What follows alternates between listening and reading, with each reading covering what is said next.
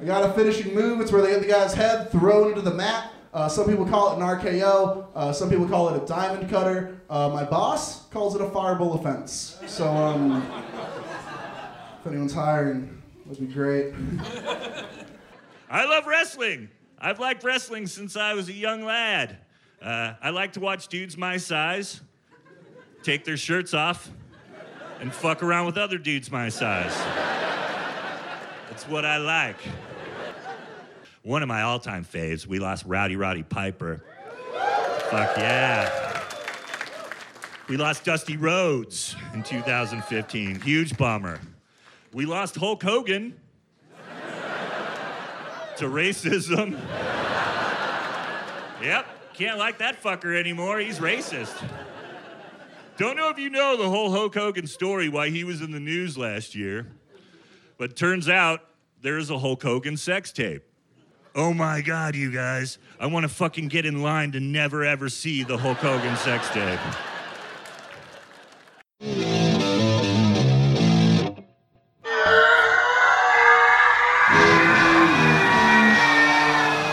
Top of Wrestling with your hosts, ODM and the Professor. Good shit. Late to every episode. Late so much, I'm going to have to buy you a pregnancy test. Bob Roode. I want to be a podcaster. Yay! His mother named Kenta. I'm going to call him Kenta. Dynamite drop in, Monty. That broadcasting school is really paying off for you. That's a bold statement, Cotton. Oh my God, mine just stopped recording. No, we're good. We're still recording. What a dick. I'd cease and desist me. I'd cease and desist me hard. I need a minute to recover off that. What kind of game is it? War Games!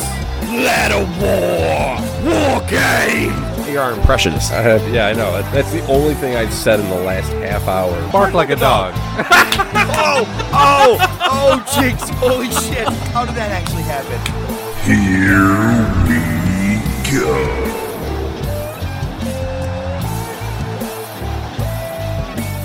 It is I, the Professor of Podcast Land.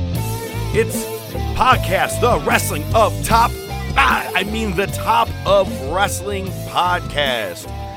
Welcome back. It's Wednesday, and you know what that means. It's a brand new episode, and we are ready to rock this week. Of course, if you were a little confused by my intro there, always got to have our fun doing a little bit of movies with our wrestling.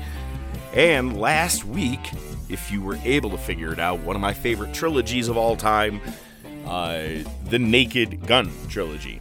Kind of even goes back to Files from Police Squad from the very early days, and it was turned into a movie, which I didn't even know until like way later in life. But, you know, I always say it every week, not going to dive in too much until we bring in our co-host, ODM. Did you say Abe Lincoln? I said, hey, Lincoln. This is a chew here. I am a sneeze, father of a chew. Bless you. Oh my God, Isaac Hayes. How about the fact that he's in there for like 3 minutes? That's it. Good for him. I love that. On the count of kick. Count of jump.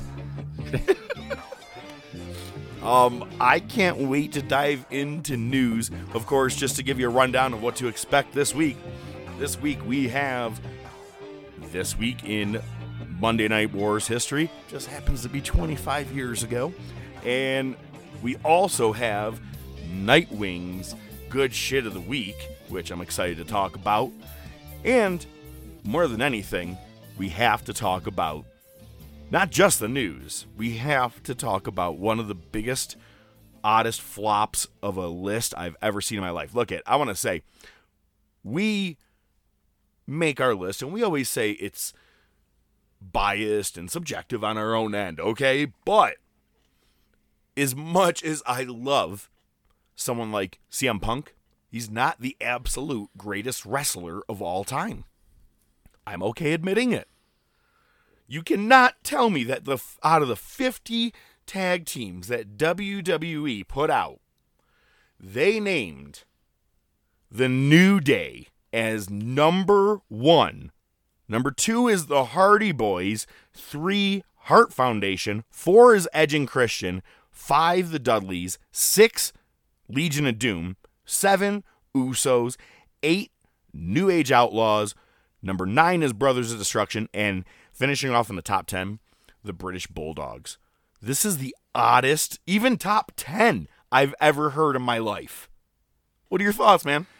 Yeah, I mean, I guess part of the thing that you have to take into account is that this is likely related to just their work in WWF, WWE, right? So, I mean, the Legion of Doom isn't necessarily going to be number 1 just based off of that, right?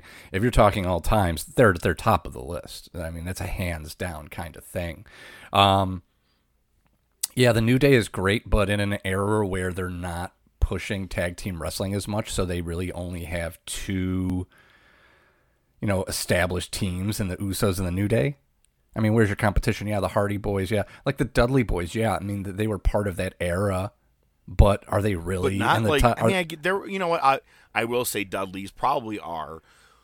If I had to do a top 10, I would say they'd be in a top 10. Sure. Because it's one of those, they hit every promotion. They were champs everywhere. Yep. Even still up to this date almost, you know what I mean? Until they recently had split, and I think Devon's working with WWE. But, I mean, like, just randomly looking at this list, you have Shelton Benjamin and Charlie Haas at 37. They were a phenomenal tag team and ran SmackDown for several years. Let's see.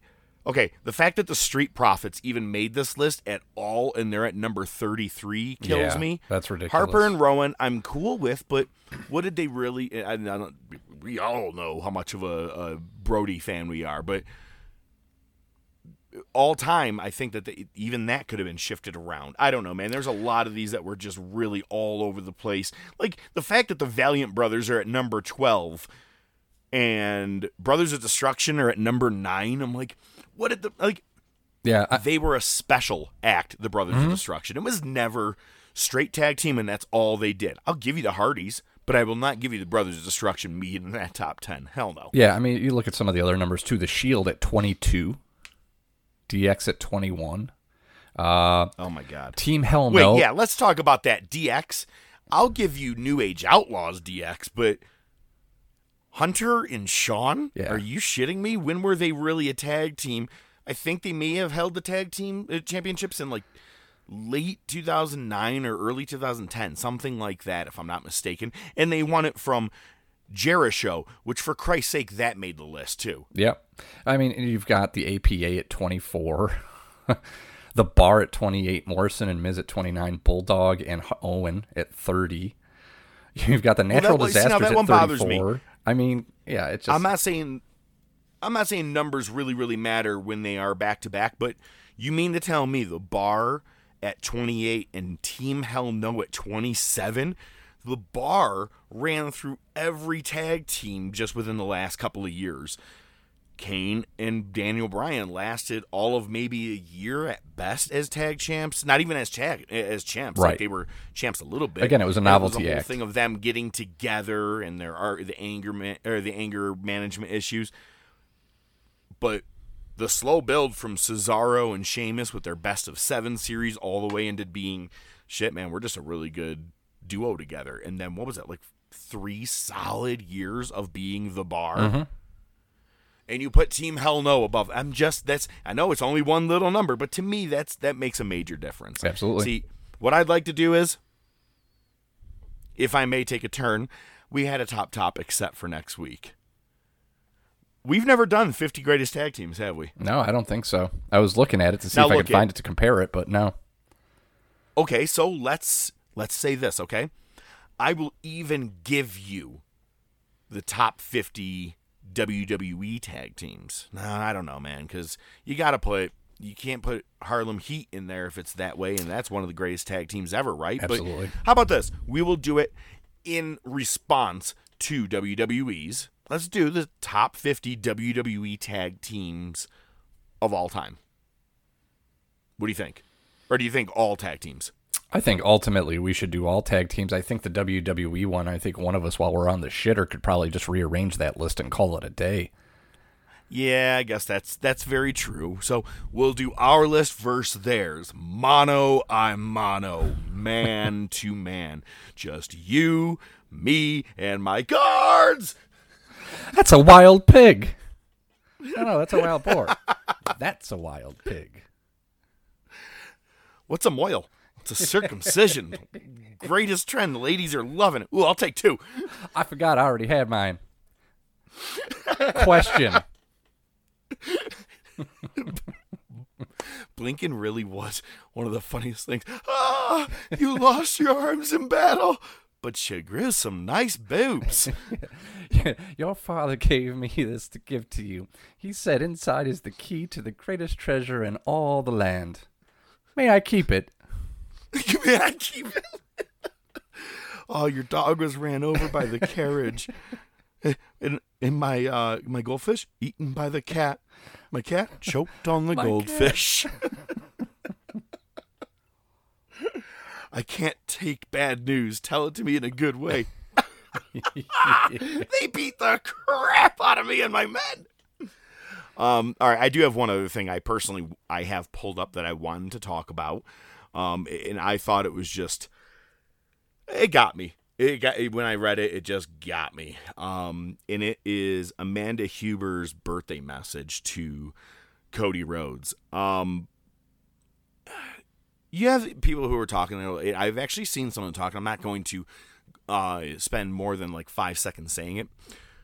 There's people who are out there being like, well, AEW is just doing it for now, and then they'll forget about him or whatever. But it was a family type thing going with Cody and Brody being together, because they were together in WWE as well too. You know, they have a long history with each other, but it's not just that they were family from the start. It's how they became family through the unfortunate passing of Brody Lee. And this was her birthday message, and like I said, just got me in the feels, if you will. Thank you for everything you've done for my family. Thank you for becoming family. And that part was kind of in quotations. Thank you for being you. Thank you for driving 6 hours the day after Christmas at 5 a.m. to be with me in the worst moment of my life.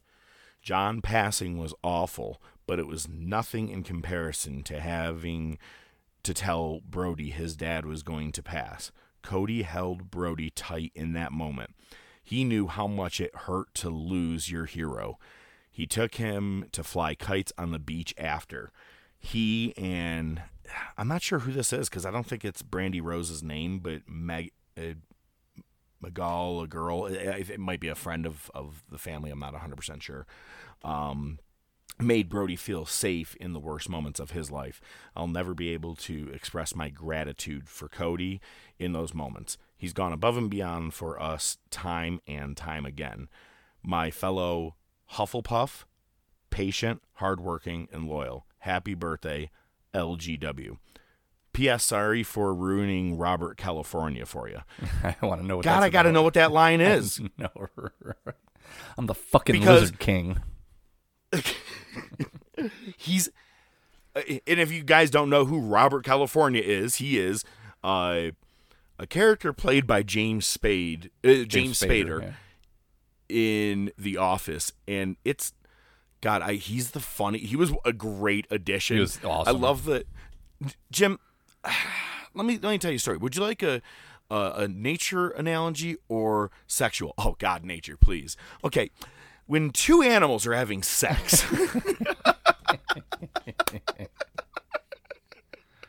Oh my God.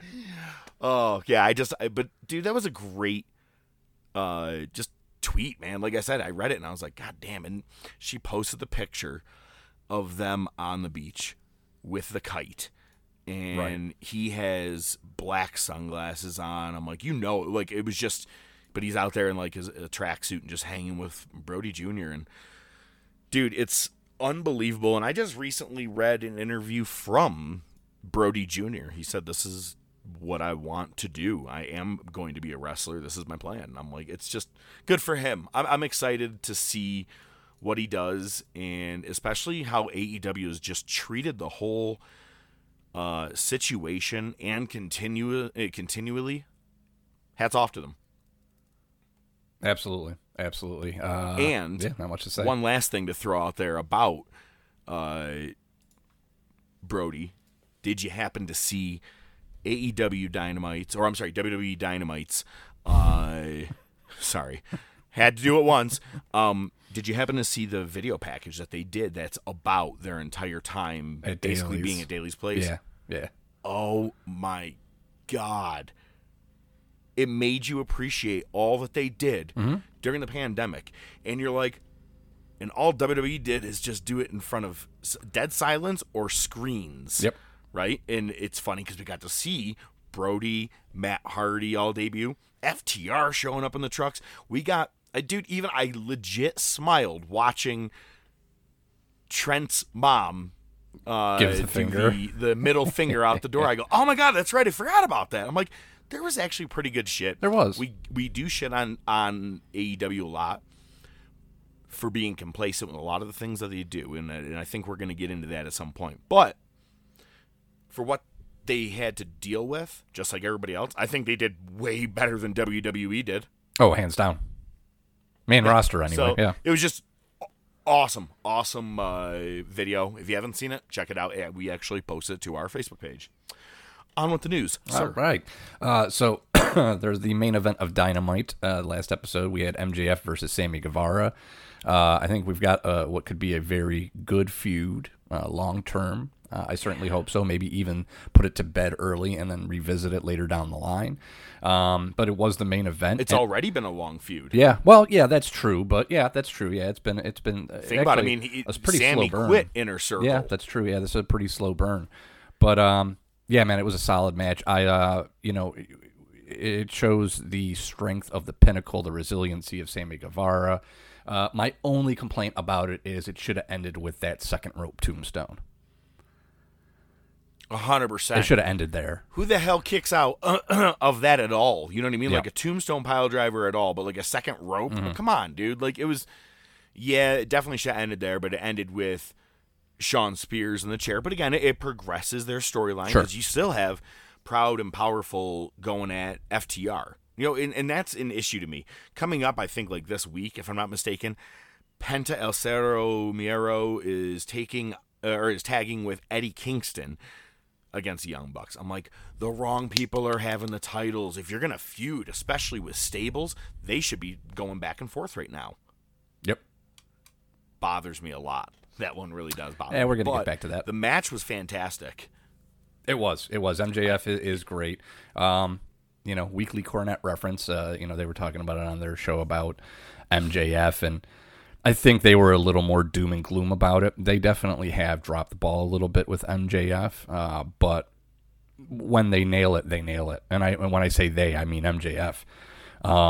You should have seen his Twitter feed after that match. People were just calling him out for cheating. He's like, I won, clean, middle of the ring. That was his response to everybody. It was fucking great. God, I love him. I wish I could be that much of a badass or an asshole 24/7, but I'm like, at some point I got to crack. He doesn't, dude. Like, he is just really good at what he does. Yep. Best heel. There you go. I mean, yeah, go ahead. What else we got? All right. Well, Davey Richards joining MLW. Probably not a bad thing. Probably a good fit. I don't know if AEW is the place to put, he wouldn't get enough screen time, and Lord knows we don't want him in WWE just because it'll get ruined. So I think it's a good fit. He'll flounder on any other place. I think here he could be a very big contender against Jacob Fatu for the title. Absolutely. We could see like a good feud going back and forth. Davey's got a lot of miles left. And, he was Ring of Honor champion. He was in TNA. But just never really got to like the bigger screen, I guess, if you will. But I'm cool with him joining MLW. I think that they need to get a little more star power over there to kind of become a contender. Because right now I think, Jacob Fatu is the only thing we really talk about over there. Everybody who used to be over there, like MJF and everybody, are gone now. So they need to get more names, I think, over there. And I think Davey Richards was a great step. Absolutely. So Zelina Vega's back in WWE. 8 months. Dude. 8 months after she got fired, just no explanation, and she's in the Money in the Bank picture. So, figure that one out. The announcers sold it like she just wrestled last week on SmackDown. Jesus Christ! They were like if you haven't heard it, it's horrible. They were like, no one was like, what? Oh my God, she's back. Nope. They go, Zelina Vega. Oh, this is good. What? 8 months. The cricket promo from NWA was better a couple of weeks ago than that. Like, no, it's just really, really horrible. They didn't sell it at all. And I was like, and then here's the worst part. Her return match. You got let go from the company or whatever, all that shit happened. You're back. She loses to Liv Morgan. Now, I can't get upset because I love Liv, Right. but come on. So, yeah, it's welcome back to WWE. Hey, no, we're going to take care of you. All right, but hey, your shoulders are going to be on the mat tonight. You know that, right? Yeah, right. Horrible. All right. I'll pay for this. You'll pay for this. Blinken, fix your boobs. Look like a blooming Picasso. All right. He is headstrong and cocksure. Or is it the other way around? All right. So this next one, a little kayfabe here, peek behind the curtain. We're not in the business. We say that in one of our bumpers, right? We get our news either directly from a superstar or a news source, or we get it third hand. I mean, that's, and so we try to keep it to stuff that we can quote and source and not just speculative stuff. So I saw a headline, and the headline from this other wrestling news site said Mia Yim provides update on Keith Lee amid ongoing WWE absence. I read the article very short with a very short quote. I've updated the headline to more accurately reflect what the story told. And that is Mia Yim provides no update on Keith Lee amid ongoing WWE absence. Her quote, she was on Devon Dudley's Table Talk podcast, was asked how Lee is doing. And this is her quote. He's doing good. He's doing good. I'm not going to comment much about it until he says some stuff, but he's doing good. Thanks for making that article happen. That's the stupidest clickbait I've ever heard. It was. I was kind of pissed when I saw that. So, yeah, that's the only reason I brought that Well, up. you know what they say? No news is good news. What are you, a 7.5? Hey, back. Hate that guy. Hey, real quick, before you move on, I wanted to ask you, wasn't your mole on the other side? I have a mole? Tracy Ullman. We can't forget her in that either. She was fucking fantastic. Latrine. It used to be shithouse. It's a good change. It's a good change.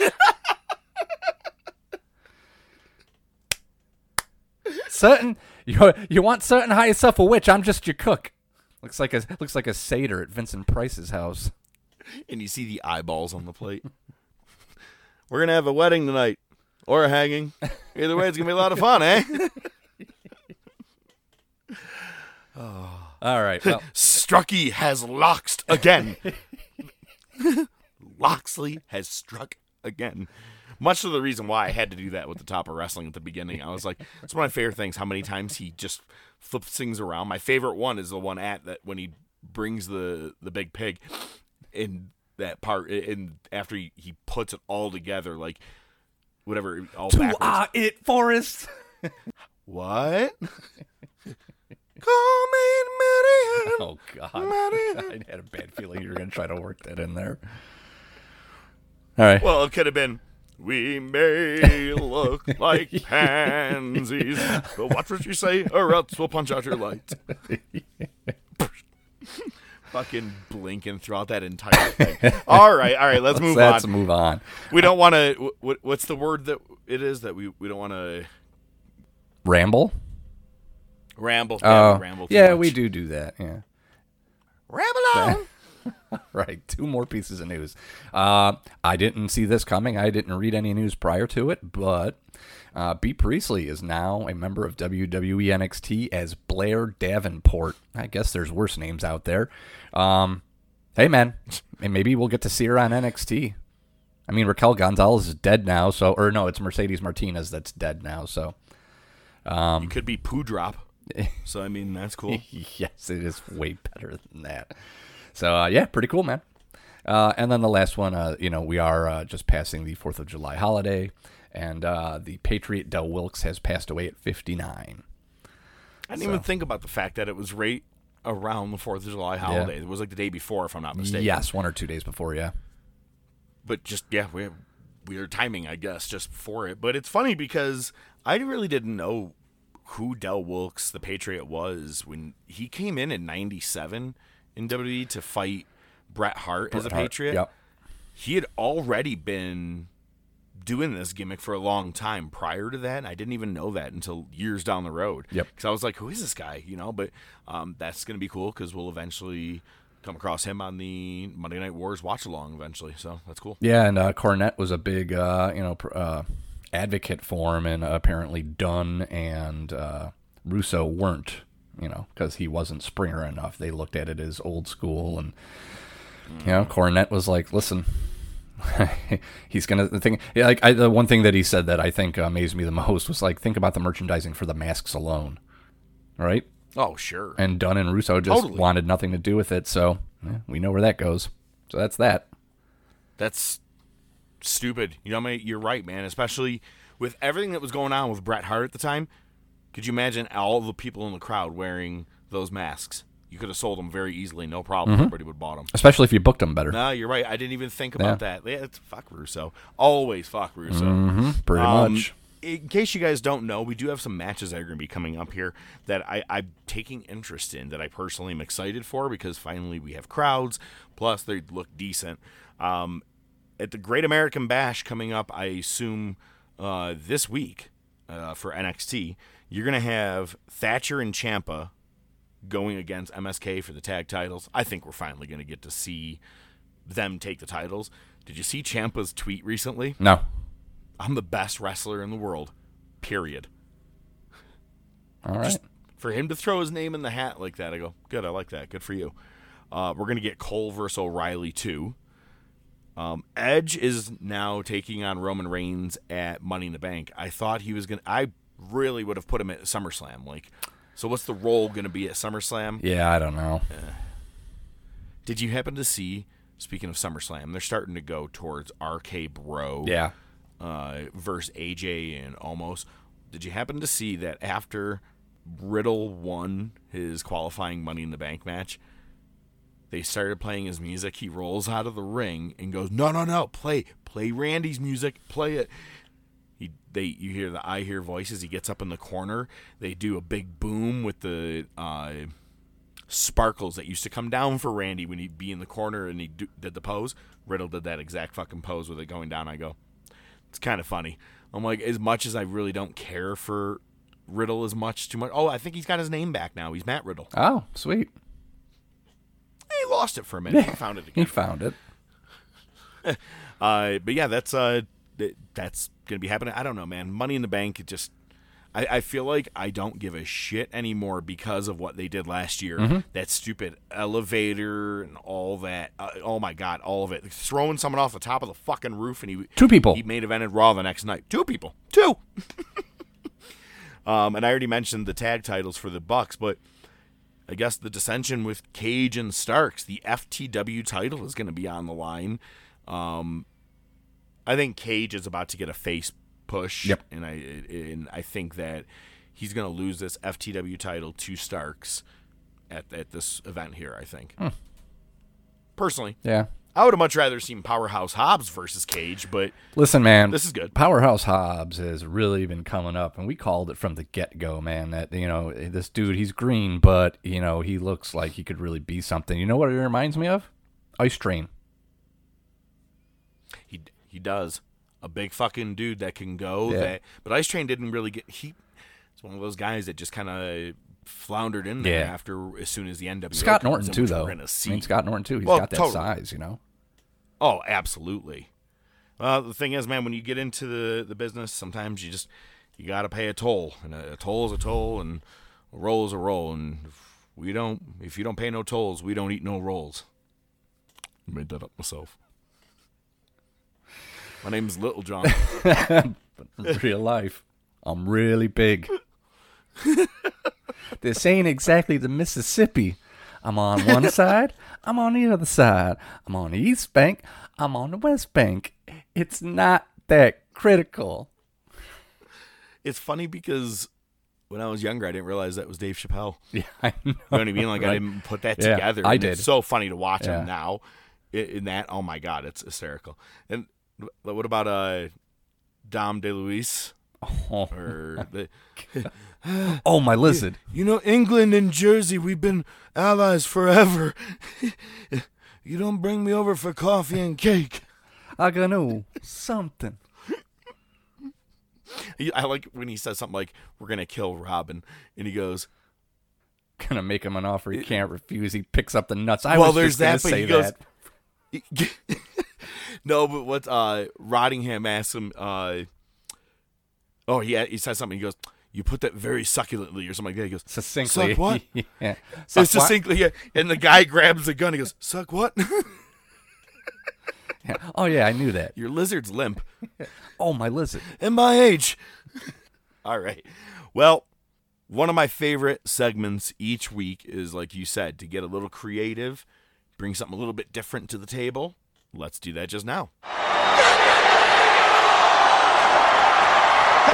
Just bring it, bitch! Oh my God!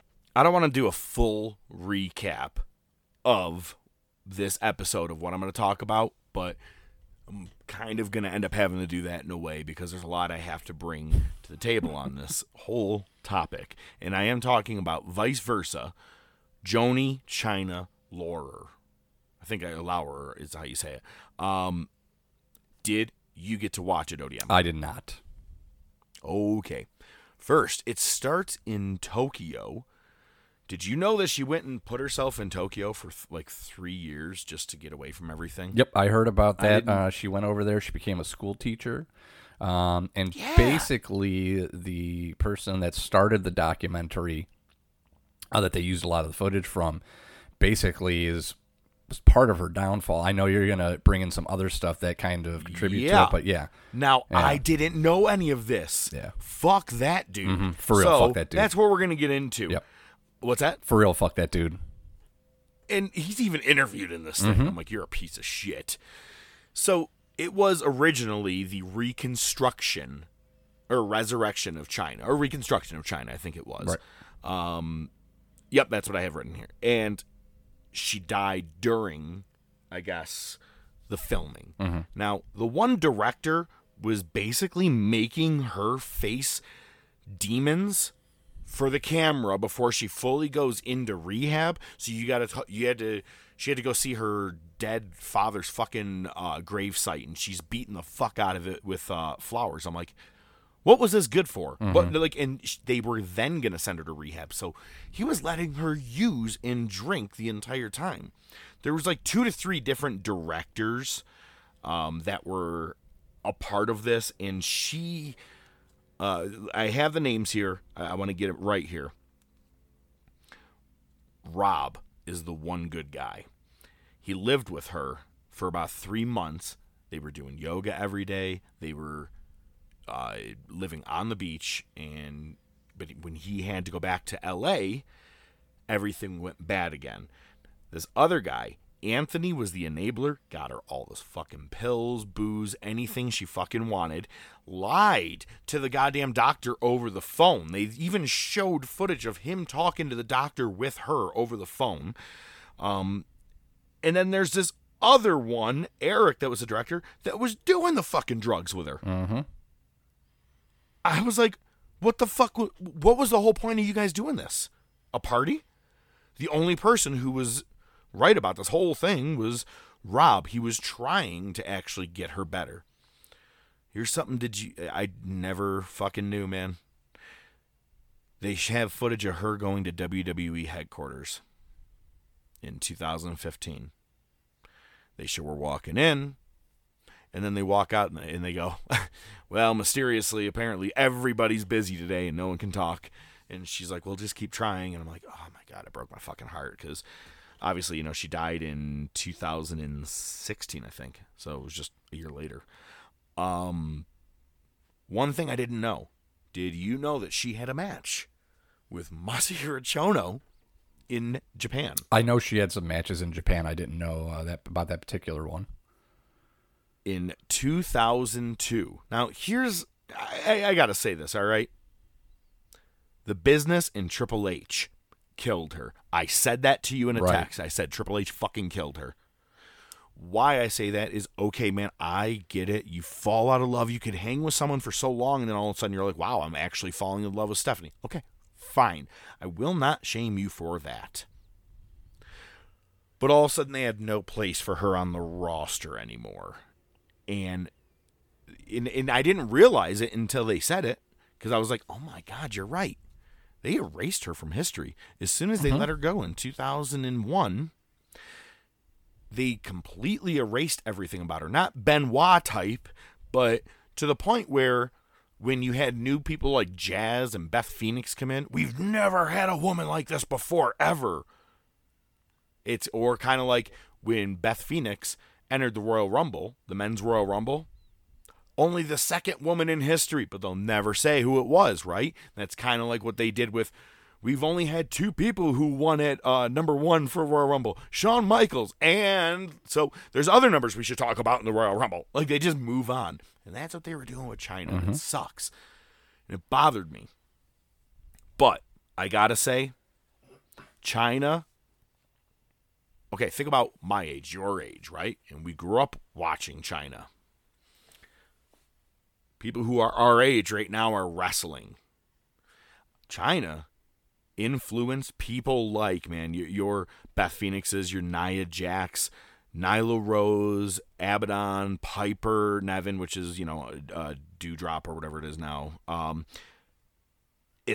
She was never your typical dainty chick. And those days are gone now, and you have to give the credit to her.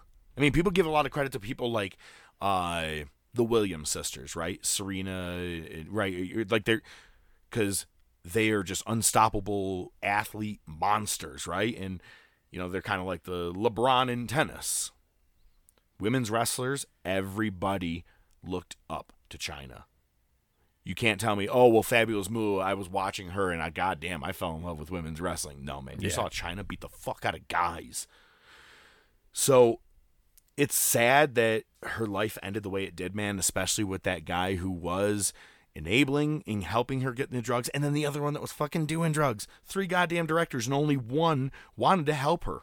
And she never fucking got into rehab. The one was making her face demons first so he could get it on camera. You might as well call that what's that? This is called the reconstruction of Chyna. You might as well call it, what was that one of Ultimate Warrior? The ultimate destruction of the warrior, or so, whatever it was. This was the destruction of Chyna. That's exactly what that fucking documentary was technically all about. It was sick to watch. Vince Russo is going to get fucking credit somehow out of me. I don't know how. He even had straight video podcasting conversations with her where he was saying a lot of the things I'm saying right now. He's like, you were the influence on everything, and he goes, we wanted to push you, but he admits as soon as Stephanie got with Triple H, they said, throw her out, we don't need her anymore. What do you mean you don't need her anymore? She was your women's wrestling. Without Chyna, there was no women's wrestling. So what do you mean you don't need her anymore? And then they started claiming Chyna got too big for herself. She didn't fucking start doing drugs or any of that shit until she was fucking let go. Mm-hmm. And then she ended up, unfortunately, hanging with another enabler in X-Pac, and he admits his faults in this documentary, too. I've watched, I think, not Howard Stern, but she was on a radio show, and he called in. She was in the studio. He called in. They had like a 45-minute battle. I've watched that. You got to check that out. That's fucked up. But that's before he really faced his own personal demons to realize what he was doing was wrong. He said when they went to Tokyo and she fought Masahiro Chono, he goes, I went over there with pills and coke and meth. Yep. Jesus Christ. Mm-hmm. But my favorite thing, man, my favorite promo of Chyna of all time was after she fought Chono. she goes, you know how Japan always has the backstage, Like a press conference. Press conference. Thank you. That's what I was going to say. She goes, I'm going to wait for everybody to get in here because I want you to know I beat his ass tonight in front of all of his fans. 1, 2, 3 didn't mean shit. I was like, oh my God. I'm like, where was this chick? Oh, never mind. They fucking fired her. Yeah. And that was a 1 year, one goddamn year after they fired her. And she went face to face with Chano. And let me tell you, man, dude, watch that match if you haven't. It's on YouTube. She took stiff shots like Nakamura hands out to people. Like that, it was hard. It was a great match to watch. I was like, oh, problem is, she started missing dates and things over there, they said. So, they ultimately let her go. They take that shit way too seriously there. You can't miss dates in Japan. Not that you can here, but, So, and I know, like I said, I went into a lot of what it was about and what happened, but it was almost, there was too much to not talk about. But, yeah, that dude, man, both of those fucking guys, fuck both of them. I hope they both die. Like, for real. I have no problem saying that. You took a great wrestler from us. Yep. Yeah. So, sorry, I brought something negative to the table this week. It's a regular Italian family dinner. Go ahead. Okay. Well, mine isn't as morose, but so, we're doing the Monday Night Wars. I have no idea what that means, but all right. So, I was kind of thinking about this. When you think Hulk Hogan and you think pay-per-view, what do you think? Headliner, main event for any pay-per-view, really. Yeah. What particular pay-per-view comes to mind, though, when you think of Hulk Hogan? Always for me is going to be Warrior Hogan. Right, not a particular one. I'm talking about a pay-per-view event, not like one night, like a. Oh, for Hogan? Yeah, WrestleMania probably. Right, WrestleMania, and that's a fair statement, right? Okay. He had big matches at other pay-per-views, right? But sure, Starcades, sure. But really, Bash at the Beach is one that should be at the top of the list. I never knew this. I had a thought, and I just looked it up. There were 7 Bashes at the Beach under the WCW umbrella. All right, 94 to 2000. Hogan was in 6 of them and main evented 5. So interesting. The first one was in 94. That's where he won the title from Ric Flair when he came into WCW. The next year he fought Vader in the steel cage for the title. 96 we're going to talk about shortly. 97 it was actually 96 and 97. It was Hogan teaming with Dennis Rodman. Oh, that's right. The couple of celebrity ones, like was Jay Leno and shit in one of them, I think. One was Lex Luger and the Giant. The other was DDP and Karl Malone. When did Jay Leno fight? That I don't remember. Oh, he teamed with he teamed with DDP down the road, I think. Right. Okay, there we go. And then in the one in 99. I just remember a lot of the celebrity ones, but I didn't realize he was heavily in every one of the Bash at the Beaches. I guess never really thought of this. Okay, yep. Keep going. 99, he wasn't on the card at all. And then 2000, we all know too well, he wasn't in the main event, but his match had severe implications on the main event, shall we say. We don't need to get Helped too Booker much. become a champ. Yeah, well, exactly. Yeah, seriously. And shit, you feel bad for anybody in that situation. It's got to be Jeff Jarrett.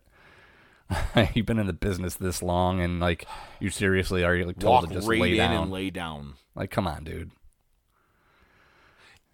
It looked storylined when you watch it.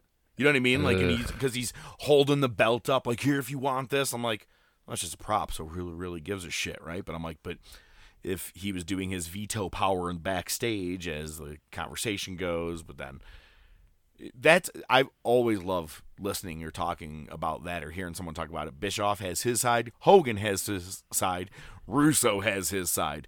Yep. Was that the final Bash? Yep. Yeah, because 2001 they were gone. Yep. Wow. No shit. I didn't know that. There you go. So Hogan, wow, all right. So good to know. So now I shouldn't associate WrestleMania with him. Well, I should still think that's a associate fair Bash one. of the Beach. You know? Well, he's back, ladies and gentlemen. It's time. Let's bring him in. Nobody in the whole building but us, Nightwing. Wing. Eh? It's Nightwing. Really? Huh. Guess I was thinking of that goofy mullet you used to have. Yeesh, that was like a whole decade of bad hair days. This is such good shit. Hey everybody, this is Nightwing. I had to take a little time off dealing with some personal things, but I want to go ahead and get right into it. And this is good shit, so I got to get my little mini rant right out the way. First of all, fuck the Bucks. They want to make fun of JR on while they're on the internet and troll him because he made a small little gaffe. But let me tell you, how many times have they sat up there and somebody said something to them about their in-ring work or something about them, and then they cry and whine like little bitches and close off all their damn social media accounts? You know what? Fuck the Bucks. Second thing I want to talk about is Ring of Honor. They've been doing the Survival of the Fittest tournament, and I have just been thoroughly enjoying it. I love all those tournaments. Ring of Honor, keep it up. I'm still also enjoying the Pure Rules stuff, so keep that up also. And the last thing I really, really wanted to talk to you guys about is the little thing with Eddie Kingston and Bubba Ray Dudley. It's not really a thing. It's just they're kind of, everybody's got their opinion. Eddie Kingston cut a promo in the Dark Side of freaking After a Dynamite episode where the audio leaked out or the text leaked out, and basically he just kind of ripped into WWE and all this kind of stuff. Bubba Ray Dudley went on a podcast and he gave his opinion, which everybody's entitled to it, which essentially said that why are you ripping a company that you've never been in, you've never been associated with, you've never worked for it. Your name is out here now, but your whole career you've been just independent. And it's like most wrestlers, that's what they aspire to get to, is to the WWE level, because you're just going to make more money. Now, we all know that quality of life with the road schedule of WWE and sometimes the backstage politics and whatnot, and especially writing, that might not give you the best quality of life while in WWE. And I mean, a lot of us already know that. But this is for one of those times I actually agree with Bubba Ray, because why is Eddie ripping into WWE when he's never been there? He can't tell me that the grass may not be greener for him. He's never been there. How would he know? So anyway, that's what I want to talk about for this good shit. Y'all have a great one. I heard that promo coming from a mile away. Good job, Lincoln. What? Who's talking? Okay.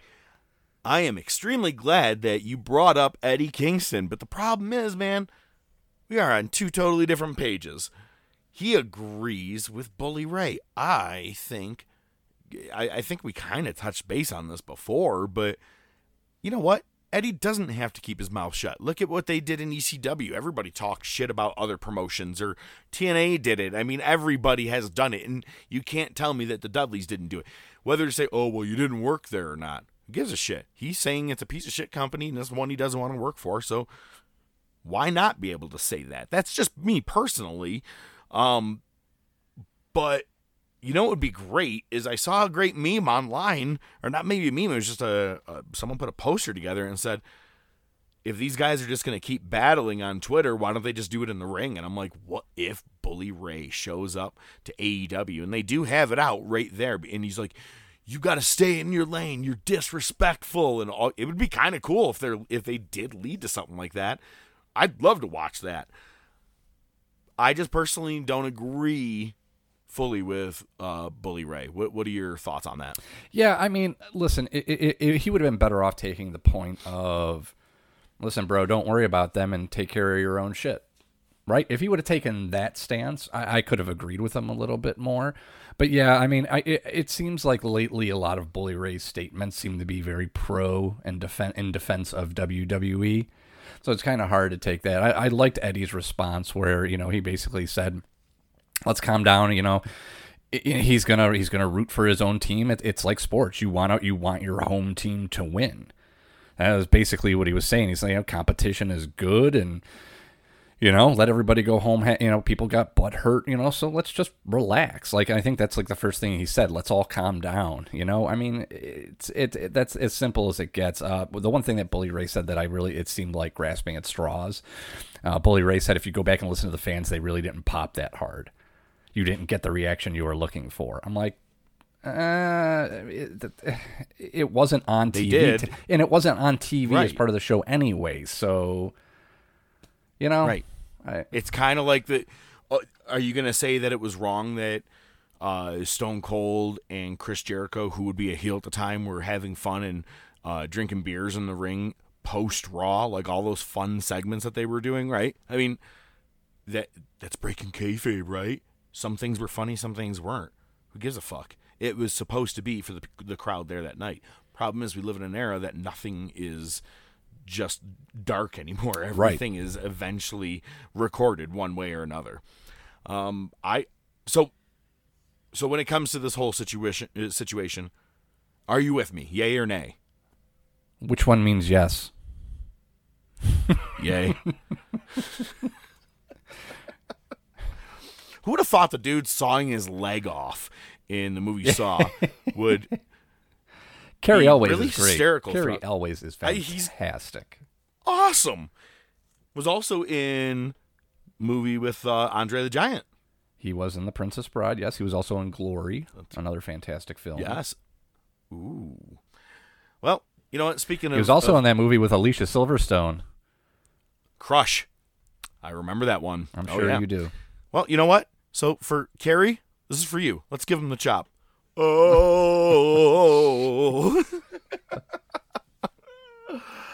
I am excited because we are finally at said pay-per-view, funny enough, and it's time to dive into our Monday Night Wars.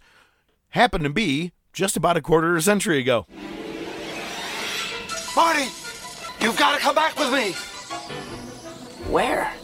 Back to the future. Wait a minute, Doc. What are you talking about? What happens to us in the future?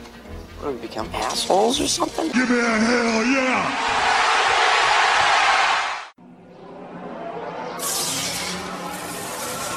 You want a war? You're going to get me. Mick Foley is going to win their world title. Has been paid for by the New World Order. Come on, Vince. Step into the ring. My God, the battle lines have been drawn!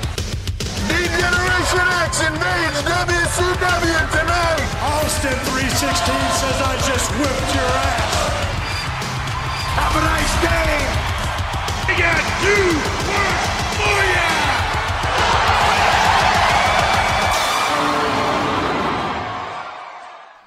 The night is young and you're so glamorous. And if I seem over ravenous, baby. All right, sorry.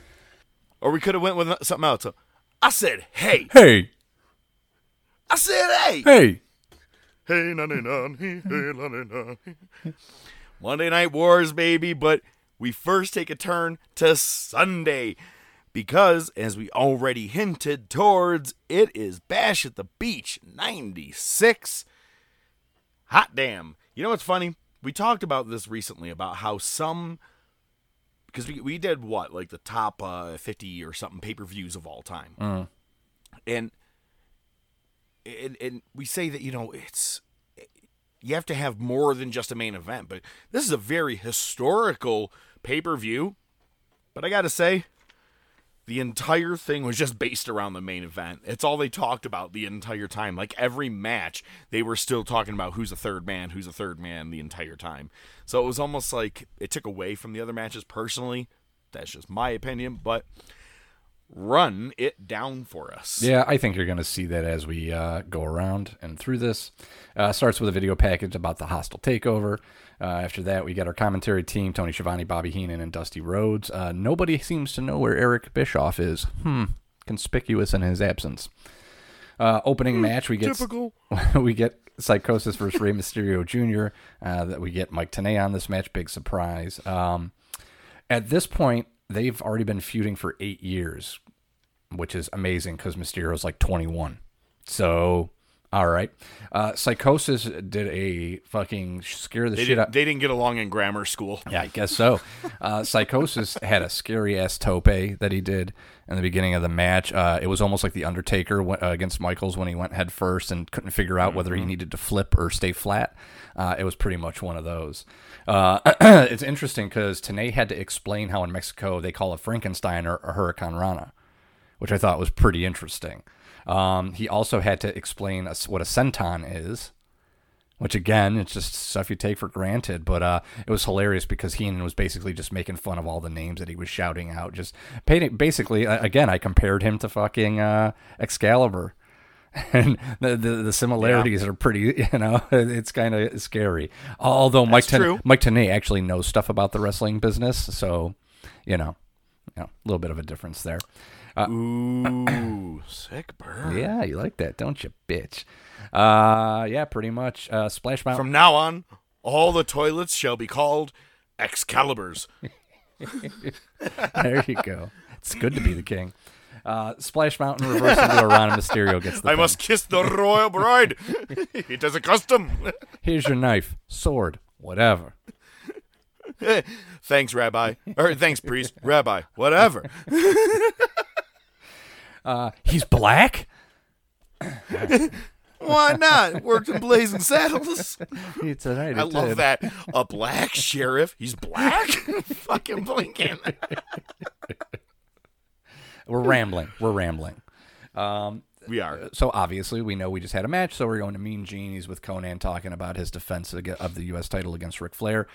Basically Conan just saying he hasn't been here long enough to form an alliance, which is it's a cool statement. It's minimal in its effort, but I mean, we talk about that a lot about stables forming alliances so you can achieve your goals. So it was just a cool line to me. Him saying that he hasn't been here long enough. It's something no one ever really says. You're right. Yeah. Like I don't have an alliance with anybody. I'm too new here to do that, and it's right. You take that for granted on someone just maybe saying that. It's funny because Jericho just said recently, he's like, WWE breaks their stables up way too quick, and obviously we know that with like what happened with the Hurt Business. They're like, we wear suits and we're cool. All right, so next, thank God they got this. Yeah, thank God they got this match out of the way. It was the Silver Dollar match. I mean, I wrote a bunch of stuff here. I don't think there's really much to say other than Jimmy Hart ends up scaling the pole to get the sack full of silver dollars, a.k.a. a tennis ball with like 5 silver dollars in it. Tenna hits him with a power slam. Tenna hit Big Bubba with a power slam. Jimmy Hart's all excited with the sock and turns around, sees Tenta, gets the sock, clocks Bubba in the face, and takes a couple of the silver dollars out and puts them on Big Bubba's eyes after he pins him, which I guess you got that visual, but I don't think it was worth what we saw prior to that. So yeah. It was exactly what it was. Yep, exactly. There you go. Okay, back to Mean Gene. He's with Sting, Luger, and Macho. Not much, all right. They're getting ready for the match, and Macho is on fire. After that, another gimmick match there's actually 3 gimmick matches in a row. This one's DDP versus Jim Duggan, the taped fist match for the Lord of the Ring. Duggan is, at this point, kind of a heel when you think about it. He's doing heel stuff, but DDP is a heel too, so it didn't make for a good match, I don't think. No, he crotches Duggan with the rope and hits the DDP or hits the Diamond Cutter and gets the pin. And then afterwards, Duggan has to get his spot in and tapes up his fist and clocks DDP because he's a dick. So fuck Jim Duggan too. All right, Mean Gene with Jimmy Hart, Taskmaster, and Giant. Mean Gene calls Jimmy Hart a twerp. I thought that was adorable. Adorable. Benoit and Arn Anderson, they're talking down the Outsiders.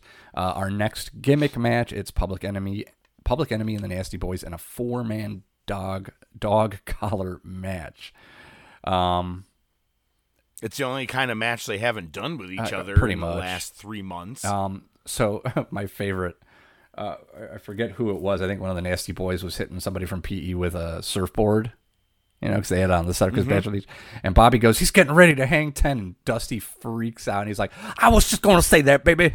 It was hilarious. He was like so pissed off that Bobby got there first. Oh, my God. Yeah, it was great.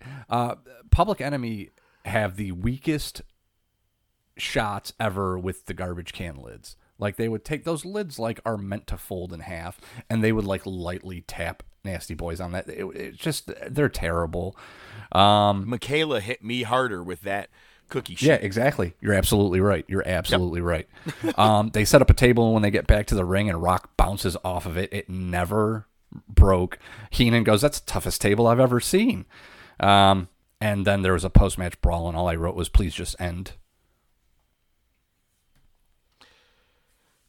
I'm overwatching their matches, man. I mean, I've seen it way too many times now to care. Yep, terrible. They're garbage matches, literally, because they always get a garbage. I don't think I remembered the Nasties were this much on TV as much as they are. We're gonna even get more for Nitro. You know what I mean? It's like, god damn. Absolutely. All right, here we go. So obviously, it's time to go back to Mean Gene. He's backstage with security, and he's going to try to interview the Outsiders. And he says, "You know, if they put their hands on me, I'm going to go directly to my lawyer." So just, Mean Gene. Mean Gene. We got a lot of good Mean Gene stuff coming up. I can't wait to get to it. So anyway, to our next match. Disco Inferno versus Dean Malenko for the IC title. Let's see, what did I write here? Dear God, no. I hope Malenko murders him. Malenko speaks for me from the moment he comes out. He usually comes out, methodical, checking his tape on his Grabbing the wrist. This time Yep. he was almost Always doing love like that. a half sprint, like he couldn't wait to get to the ring. Gets into the ring, takes his vest off, gets right in Disco's face, starts talking shit, and bitch slaps him. This match took 5 minutes longer than it needed to, but at least Malenko just murdered him. So that's all I got. Killed him dead. D-E-D. Dead. No, honestly, it's exactly what I wanted. As soon as I saw him come out, I go, well, ODM's going to hate this one. But, of course, Malenko comes out and just beats the living shit out of him. Of course, Disco, he goes, wait, I lost? I'm not supposed to lose. Hang on a second. He opens up his script. Let me check the script. I think he said something like that. I get another shot!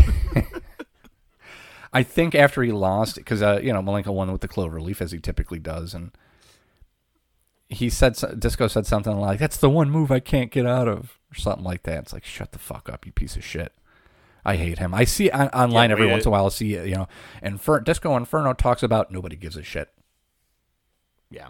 All right. Glenn Gioberti or whatever. Okay. Well, you know what?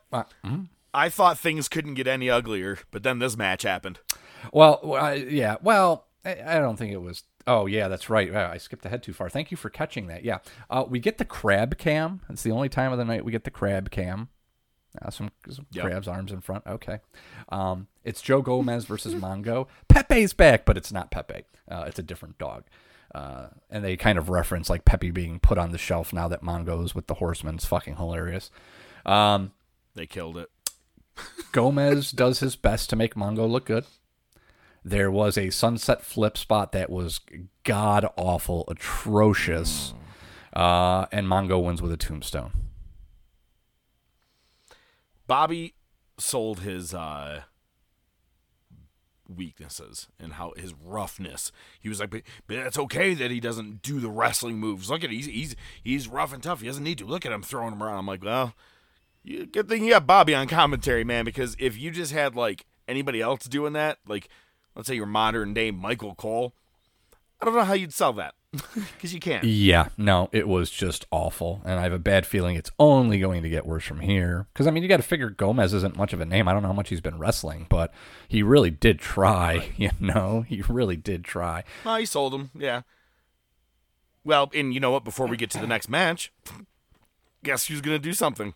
Gene's gonna interview someone. Oh God, this was my favorite fucking thing. I know Woman it is. was basically climbing on him at this point. And Gene can't contain himself at this point. He's like, he's going to burst. Flair just starts randomly singing La Cucaracha. Okay. Flair says Conan is the man with 1,000 holds. I'm pretty sure that guy already wrestled, but okay, we'll go with it. Liz says she's going to be throwing a party later at the condo or at the apartment, the glitzy fucking hotel across the street. And Gina, of course, asks if he can be invited. Woman says she'll have a private party with Gene. And at this point, I don't know if you caught it. I had to rewind it. Gene actually puts his arm around Woman, has his hand on her hip, and at one point actually gets a little booty. Did not catch that. Go back. It's very brief. Now I got to see that. It is. And then Mean Gene at one point says they're going to have a pole vaulting competition later. This is the best Woman in Jeans segment ever. A pole vaulting. Oh, God. It was great. Dude, they just get better and better. I'm like, I didn't realize that was a storyline going on apparently, too. I literally had to rewind it and go, like, because, he's going back and forth with the mic and everything, and, she's flirting with him. And next thing you know, I see Gene's hand. I'm like, did you? Oh, okay. Way to go, Mean Gene. Go Genie. D-Zam. All right. All right. So that leads us into the Conan and Flair title match for the U.S. title. Liz took an incidental bump from Conan. It wasn't a planned spot because as soon as it happened, she got up and got the fuck out of there. That was kind of scary looking. That's not the first time it's happened to her either. Conan, right after that, Conan goes to the top again, and Flair uses Liz as a shield. Woman knocks Conan off with the rope. Let's see. Woman got really involved in this, and it seems like they went to the well one too many times. Flair distracts the ref. Woman hits a dick kick on Conan. Then Liz distracts the ref. Conan gets thrown to the outside. Woman continues to assault him out there. We have to do the obligatory, whoever Flair is facing puts his own move on him, so Conan puts on the figure 4. We got like a 30-second distraction from Liz again. It took Woman forever. It took man, I don't know if it was Conan's fault or not, but Woman was standing on the apron for like 30 seconds with her high heel waiting to hit him, and it took forever for him to get in a position, and that's how Flair won the title. With a very, very, very obvious holding of the rope. Oh my God, his feet were on the top rope. Obvious ones. Yeah. Right. It was just, I'm like, I don't get how a ref can't see that. Like, I get you're trying to look at the shoulders, but dear God, man. That was really... You know what they say? No ding-ding without the wedding ring. Jesus. It's an everlast. I'm glad you... All right. So, obviously, we just had a match, so we're back to Mean Gene. He is eavesdropping at the Outsiders' locker room. Says he hears the third man. The voice sounds familiar but muffled.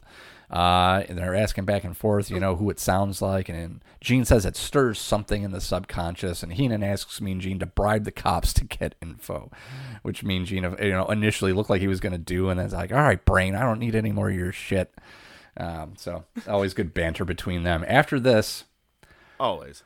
Holy crap. Beat down number 2. Arn Anderson and Chris Benoit versus Giant and Kevin Sullivan. Arn and Benoit get jumped during the entrance. Mongo comes out, hits the Giant with the briefcase, and powders to the back. Giant chases him. So the match starts as a 2-on-1, but Giant comes right back out. Man, AA was fighting with someone. It must have been Sullivan, and Sullivan was getting beat down, and out of nowhere, Giant on the apron comes out and hits AA with a lariat. It was a nice spot because it came right off camera. It was a hard one. Yeah, it was really good. Dude, Benoit and Sullivan just murdered each other again. They should have been kicking Gene's ass if you really think about that at this point right now. Right, Sullivan and Benoit should have teamed up. Right. So this was all about Benoit and Sullivan.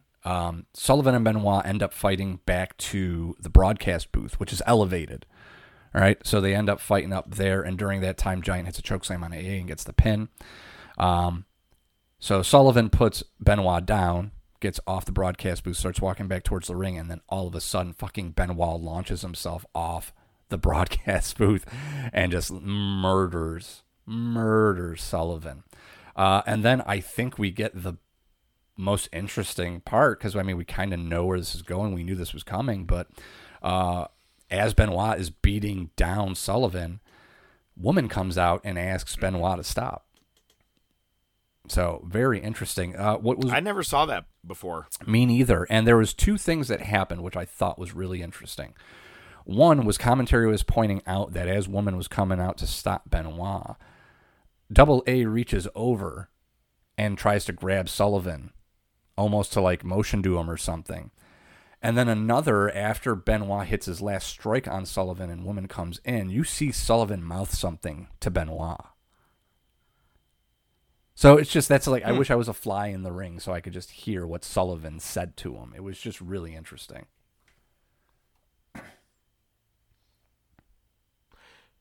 If you were flying in the ring, you might get swatted. I don't know. Yeah, probably. Well, you can, You'd be like, save me, hurt them. Yes, hurt you, save them. Ay. Come on, glad that you're having kind of fun. worked. Yeah, no, it's fine. We didn't land in Sherwood Forest. Sherwood Forest landed on us. Blinken, what are you doing? Guessing? I guess there's nobody coming. I can see. Oh, I was wrong. Oh, shit. All right. So, yeah, after that, we go right to the main event. Luger, Sting, Macho Man versus the Outsiders, and question mark. Can I say something? Yeah, sure. Never in my entire time of watching wrestling, I've never watched this match in full completion until just the other day. Really? Because I'd watch maybe like halfway through, see some of the stuff, and then you get to the end. I've never watched all the way through, even in the beginning, where Nash and Hall was like, they'll be here. Don't worry. We'll do just fine without them for right now. It's like I obviously I knew that, the person doesn't come in till later, but I never watched it all the way from bell to bell. That was my first time. All right, Weird. then. Yeah, I mean, there was a lot that happened, and we're going to get into the Peacock version here because something was left out that I was kind of disappointed about. So we have a video package that they kind of did at the beginning of, they kind of did an expanded version. This was a great angle. We all know it was. It's historic. It was good. They booked it well, but the video package was terrible. It was god awful. Buffer's intro with like the most generic 90s guitar kind of rock Yep. music. Yeah, it was just very like almost like shit porno music. Yeah, pretty much. Yeah, it was awful. And the way they did like the audio clips, they were like muffled so you could barely hear them, but the video of them actually mouthing the words was done in slow-mo, so it was just weird. It was just awful. Michael Buffer's intro was fucking fantastic. If you weren't hyped up for the match already, man, woof. That's what I mean. I didn't even realize Buffer was there for this. Yep. Commentary and Mean Gene obviously are shocked because there's no third man. He confronts the Outsiders. Scheme, Gene, Chico, you know too much already. All you need to know, little man. I'm so scared. is he's here and he's ready. All right, so we got Luger and Hall to start. He does the toothpick flick to Luger and gets slapped for it. The nice thing about it was a pretty decent back and forth match. It wasn't really a bad match. It just, the focus wasn't on the match. It was on, the outcome. So the early spot coming out. Yeah, the early spot that sets everything up is Nash has Luger's head buried in the turnbuckle. And Sting goes to splash Kevin Nash, not realizing Luger's there. And it causes Luger to get knocked out. Match stops. They bring out the stretcher and they take Luger out. So now it's 2-on-2. Let's see. Hall tries to get at Luger while they're putting him on the stretcher, which was, cool, just to kind of keep that animosity going. They didn't go over the top with it. They didn't need to, they did exactly what they should have. So did you actually hear what Nash said to Hall? No. He goes, "Watch my back." And Hall goes, "Your back just got hit twice." Excuse me, bad guys. I'm running out of air. Time to get pumped. Pump up the Jordans. Okay, honkies. Time in. Honkies? I love that. Do you know Praying Mantis? You're looking at him. Wow. Oh, we're the best part is he does a quick little Michael Jackson. Yeah, it was perfect. All right, so we get to where everything pops off.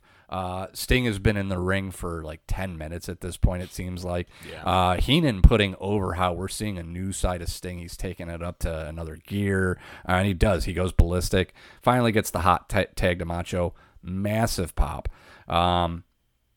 So basically, Macho runs wild. He starts hitting axe handles left and right. He hits one. Hall pulls in the ref, and Nash low blows him. It's at that point that Hulk Hogan decides to come out. Huge pop again. Commentary. Even Heenan is kind of excited, but it's great because Heenan goes, yeah, but whose side is he on? And everybody, you know. It always bothered me. It does. Yeah, like you tipped your hand a little too much at that point. Because at this point, Heenan has Well, been... maybe because we know it, but even in the moment of it, he's always been a hater of Hulk Hogan. So in the moment of it, if you were watching live, maybe you didn't think it then, but even with Heenan's comment. You also could have been marking out so much at that point that you just didn't hear commentary. True. Possibly. Because now he could be taking the place of Luger, who's out and sidelined. Exactly. That's the whole point, is that, you know, whose side is he on? Right. So, I mean, we all know what happens next. You know, Hogan comes in, rips off the shirt. Everybody thinks he's going after, because the outsiders powder, and they act like, oh, shit, what do we do now? Yep. And he hits 3 leg. Nash sells it. Yeah. Nash sells like, oh, shit, what the hell is he doing here? That was good. Like, he could have very easily just been smiling. Yep. No, and they show him. They show him, so you realize that, okay. You know, so, I mean, you know, Heenan's comment aside, they do a good job, but he hits the leg drop on Macho. Everybody freaks out. Some of the fans were actually excited by this. When you watch them, yeah, there's a lot of positive reaction. It's so there. funny to see. Yeah, I know.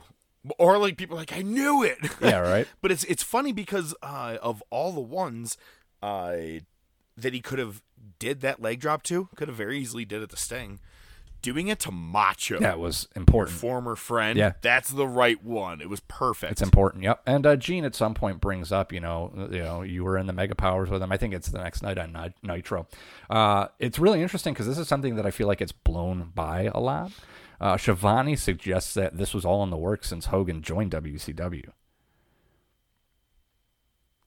He alludes to it. He did make that reference. Yeah. You're right. Yeah. But, you know. Maybe this has been the plan all along. You're right. Yep. He did say it. Yep. That's right. So, I mean, we all know what happens. You know, Hogan telling, you know, these fans, you know. I tried to get a good shot of it, but I couldn't. Because I think on the documentaries, they do a close-up of Gene.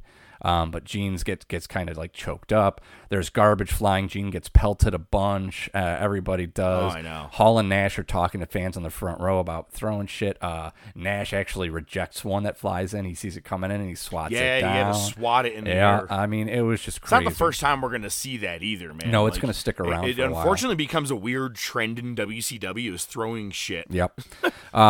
You know, Hogan basically says, you know, these guys come from another company up north. I was in that company. I'm the one that made that company, you know, and just says it's the New World Order. The one thing that was missing off of this was the fan who came in and got clipped by Nash and Hall, where Hall basically kicked him in the head a few times. Yeah.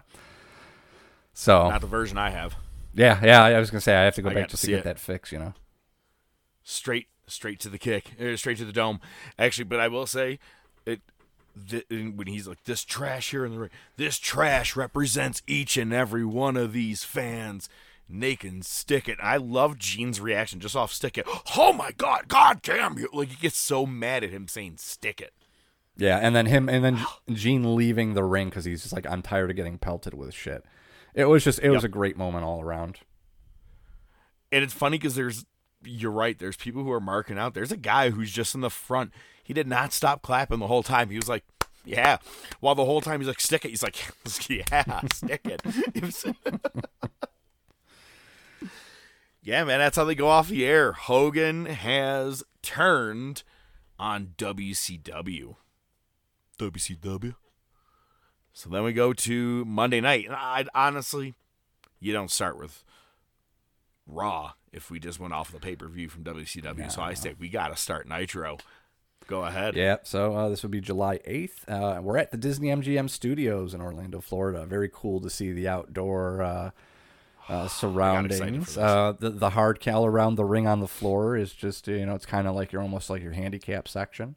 So you got a lot of old people watching. Their reactions to the matches was fascinating throughout this episode. If nothing else, just go back and check it out for that. Some really good shit there.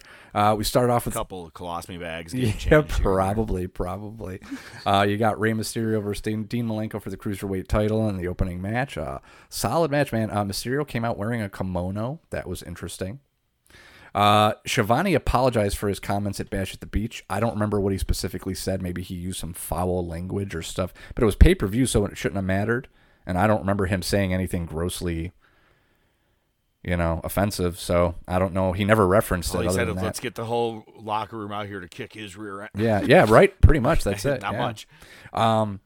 Mysterio completely biffed a moonsault to the outside. It was awful. And Malenko did his best to sell it right. And then he did the avalanche gutbuster like he's done several times, and it looked brutal. But Malenko does the heelish, I'm going to pin you and pull your head up at 2.5. Does that a couple times and allows Mysterio to counter into a Rana pin and wins the Cruiserweight title. Big pop too, man. The only thing that kind of bummed me out, is that Mysterio powdered quick, so we didn't get much of a celebration. He kind of just won, rolled out, grabbed the title, and left. It was weird. Thing is, sometimes when you get like an upset win, that's what you do. Like you run it like 1, 2, 3 Kid did. This was kind of an upset. I don't think anybody was ready for Malenko to drop the title because he's been on such a solid streak and beating everybody's ass. And they just had a match a couple weeks ago, and I mean he did have a match against JTL the night before, but most people probably didn't think that Mysterio would win this. I solidly remember watching that actually happen and popping when I was a kid. I remember watching that match that night because everybody was tuned in because you heard about Hogan and you're like, oh shit, I gotta watch this now. So it was exciting to see this match again. It wasn't as remarkable and amazing as I thought it was because you're right, that botch moonsault kind of took the whole derailed the fun away from it, I think, where I was like, all right, well, it's going to go to the end soon. But the teasing of Malenko pulling up the head, I like that because, not letting the pin happen. Guys don't really do that too much. I always like when guys tease that every now and then, and you hear the commentary be like, no, don't do it, stupid, fucking just do it. Pin him. Well, it cements him as a heel, which he kind of was already, but, that's good. You define his role, so it works. After that, we got Mean Gene with the Steiners and the Nasty Boys. They're going to have a match later tonight. Winner's going to take on Harlem Heat at Hog Wild for the titles. All I wrote on this was incoherent screaming. Oh, thank you so much. I seriously was just looking at it and like, what the hell is going on here? I'm like, but did anybody work on this promo or did they go, hey, we're going to hit record. Why don't you guys just start blabbering? Like, it was just like, that's all they were doing. Everybody was yelling at the same time. Loud noises. Gene's just there in the middle with the mic. Yeah. It was horrible. It was bad. After that was another Glacier promo. Fun fact, he was supposed to debut at Bash at the Beach. For obvious reasons, he didn't, because that debut just would have been overshadowed completely. And now the date... No, I think he was originally going to be the third member, but... I think at the end of the day, no. Why are you shaking your head? Fuck off. All right, go ahead. Now we're going to stop getting these Glacier promos soon. I'm willing to bet. So the previous promos would say Glacier July 2020 or 2020. Jesus, 1996. The date's been removed now. Now it just says coming to WCW and there's no date. If I was a gambling man, I'm thinking maybe around December is when he's going to show up, but I could be wrong about that one. Next, we have a weird match, and I don't know why we have it. It's Big Bubba and Hugh Morris against the Blue Bloods. Would be Dave Taylor and Regal. Tenta shows up and goes after Bubba, and the Blue Bloods win. Tenta drags Bubba back to the parking lot. That's it. Yeah, it was weird. It was very weird. We got a quick promo for WCW Saturday Night. Fun match, Psychosis versus Eddie Guerrero. It was a good one. Yep. They do a quick aside to Mysterio, who's in the back. I thought it was going to be about him winning the title. It wasn't. It was about him talking about how Hogan betrayed everybody. And Mysterio sounds like a young Michael Jackson at this point. He says there's... I can't believe it. Hulk Hogan betrayed WCW like that, man. Pretty much. He says kids are crying, people are disappointed. That's really about it. Tony Schiavone mentions the return of Sister Sherry and that Rob Parker is now managing Harlem Heat. I think that happened this past Saturday night. And they tease that we're going to hear from Hogan next week on Nitro. Match ends with Eddie hitting a picture-perfect frog splash for the win. Absolutely beautiful. So, Mean Gene. With Giant and Taskmaster and Jimmy Hart. Sullivan is bruised up once again from his previous encounter with Benoit. This is the first time I've ever seen Jimmy Hart subdued on TV, as far as in a wrestling show context. Because everyone's selling the betrayal of Hulk Hogan. Yep, and he said he had no comment. I loved Sullivan's promo on this. He said, he's been all about living for the demise of Hulkamania, and it was plucked away from them. He destroyed it himself. All the evil that Sullivan has done has come back at him. I loved it. I thought it was really good promo.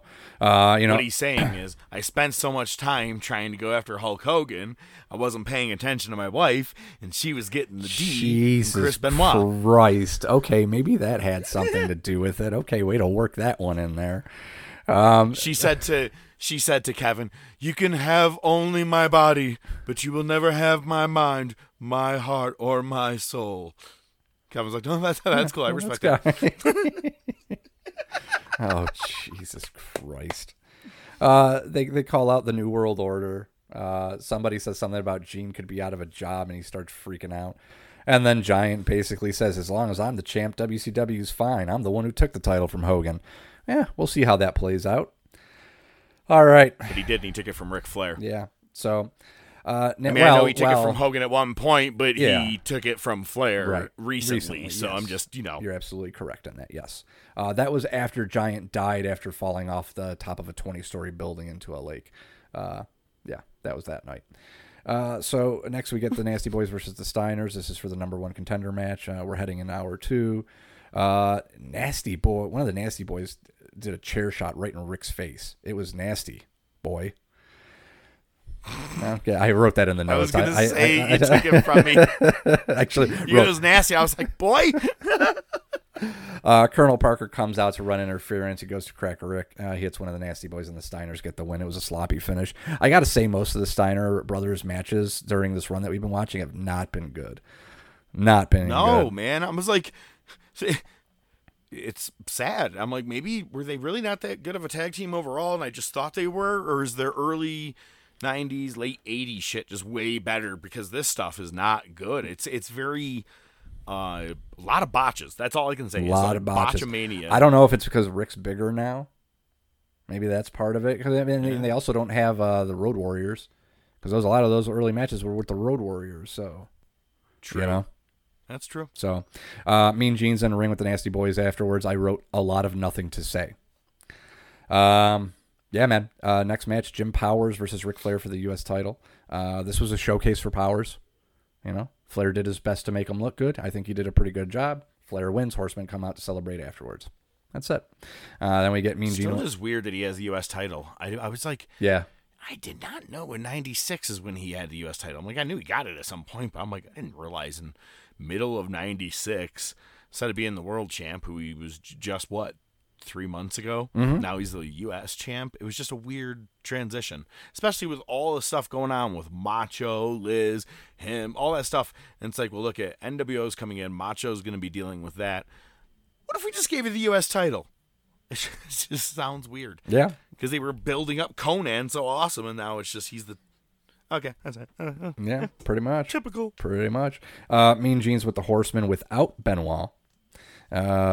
AA cuts a good promo basically saying the Horsemen never tried to be role models. Hogan was, and what he did, it wasn't supposed to end like this. And then Flair just opens a bottle of champagne, starts pouring it for everybody, and starts singing La Cucaracha again. Okay. Must have been in his head for a couple of days. I guess so, man. The reason Brent... So I guess you could make the suggestion that Benoit wasn't there because of, the interaction with women and Sullivan. I don't think so. I think it's because Benoit had a match next, and it was against Sergeant Craig Pittman. Bischoff refers... That's what I thought, too. Yeah. Because at first I was like, Why isn't he there during this promo? When he came out for the next match, it was my immediate thought. I go, all right, well, maybe he was just getting ready, but still, like, you would have thought he would come out, stand there, and then just go right into the ring. Pretty much what happened. Right. It was different. Yeah, definitely. But then I didn't know if it was the interaction from the night before, like you just alluded to. Could be. And we'll find out. So Benoit's facing Sergeant Craig Pittman. This is the first time that I've heard Bischoff refer to Benoit as a Wolverine. So that's kind of cool. I don't think I've heard him referred to. You're right. They've been calling him the Crippler the whole time. The Crippler the whole time, absolutely. Benoit's also bruised up, as expected. These guys are obviously throwing shots at each other. Sloppy finish. I mean, I love that they're booking Benoit like a monster, rightfully so. Benoit gets to crossface on Pittman, and Pittman's basically like, yeah, I'm fine. And Teddy Long comes in and demands that the ref ring the bell, and him and Pittman get into an argument afterwards.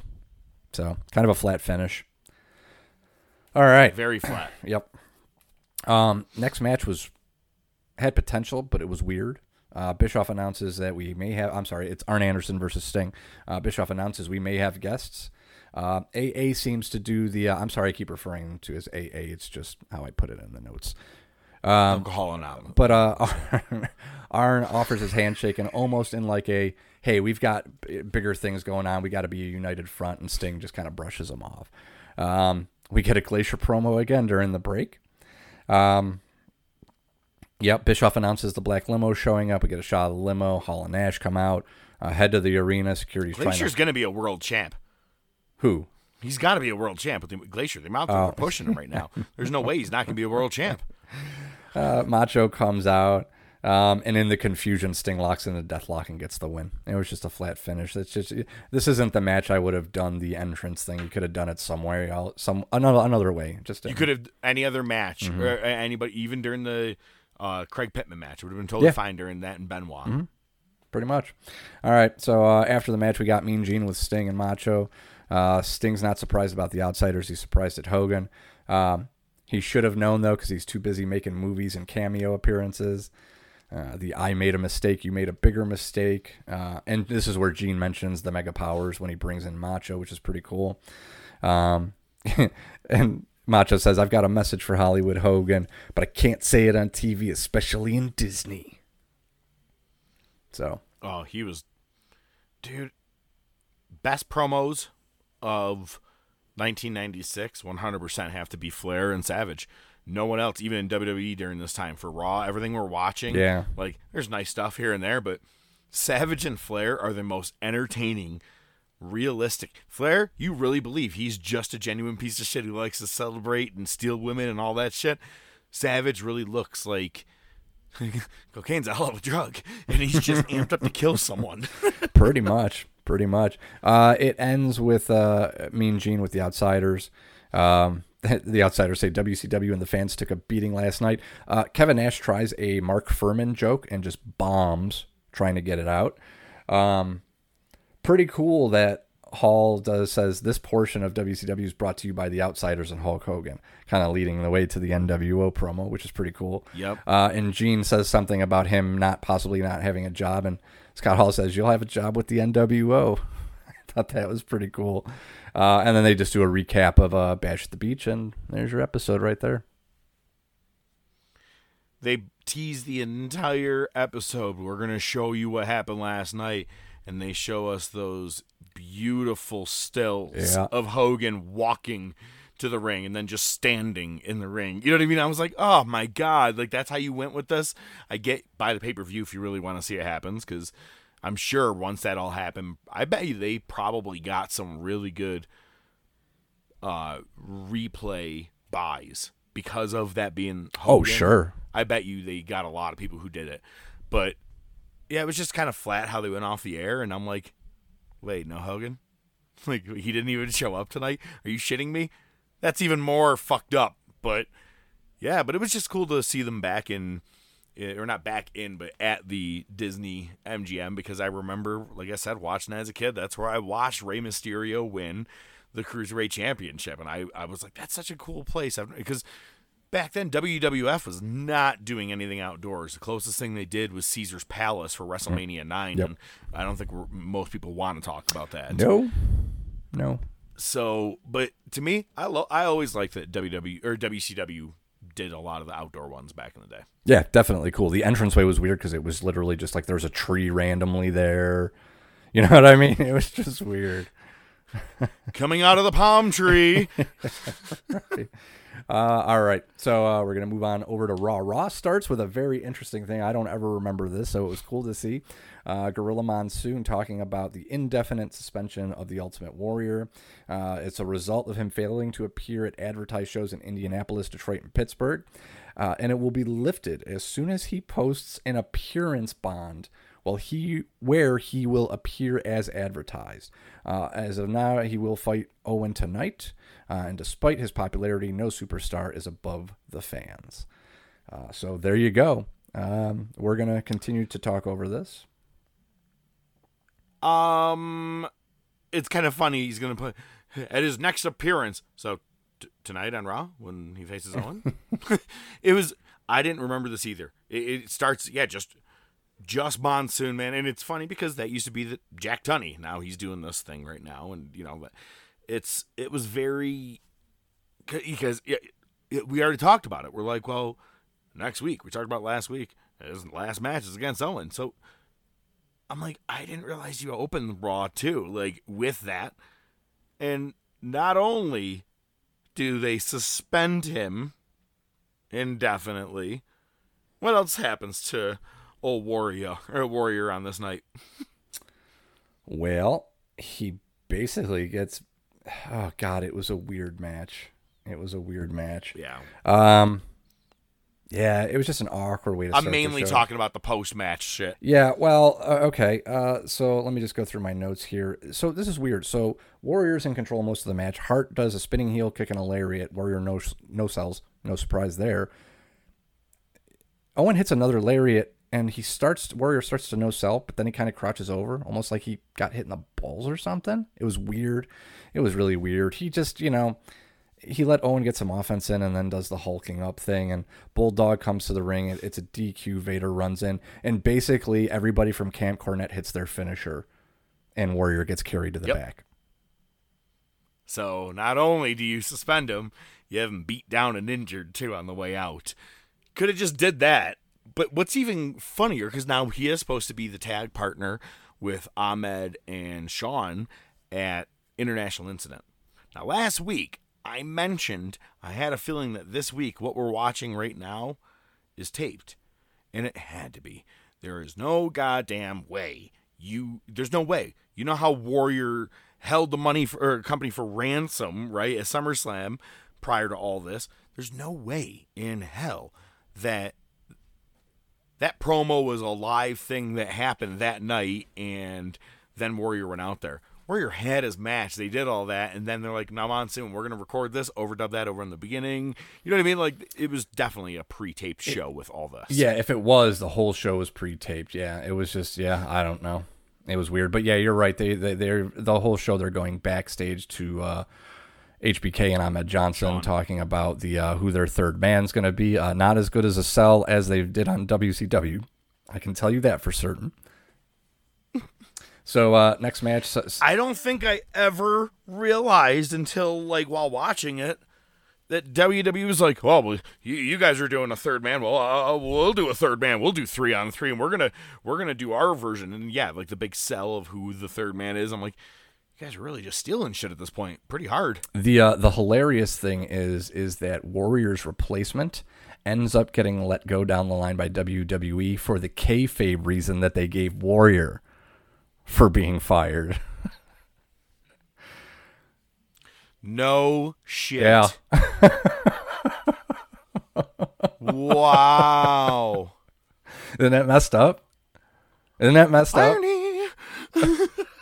That's crazy. I didn't even realize that. That's funny. Yeah.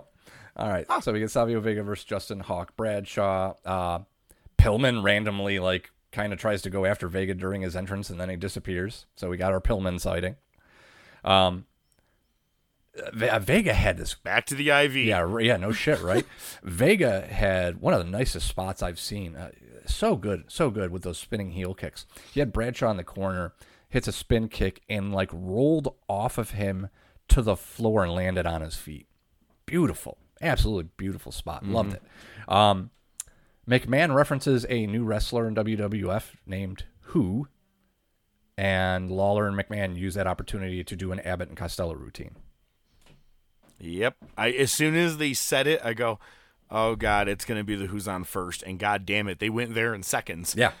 Seconds. Yeah, they couldn't contain themselves for that one. My favorite part here, WWF did such a piss poor job. They tried to cram this tease segment into one episode. If they were going to tease it like this, they should have teased it over weeks.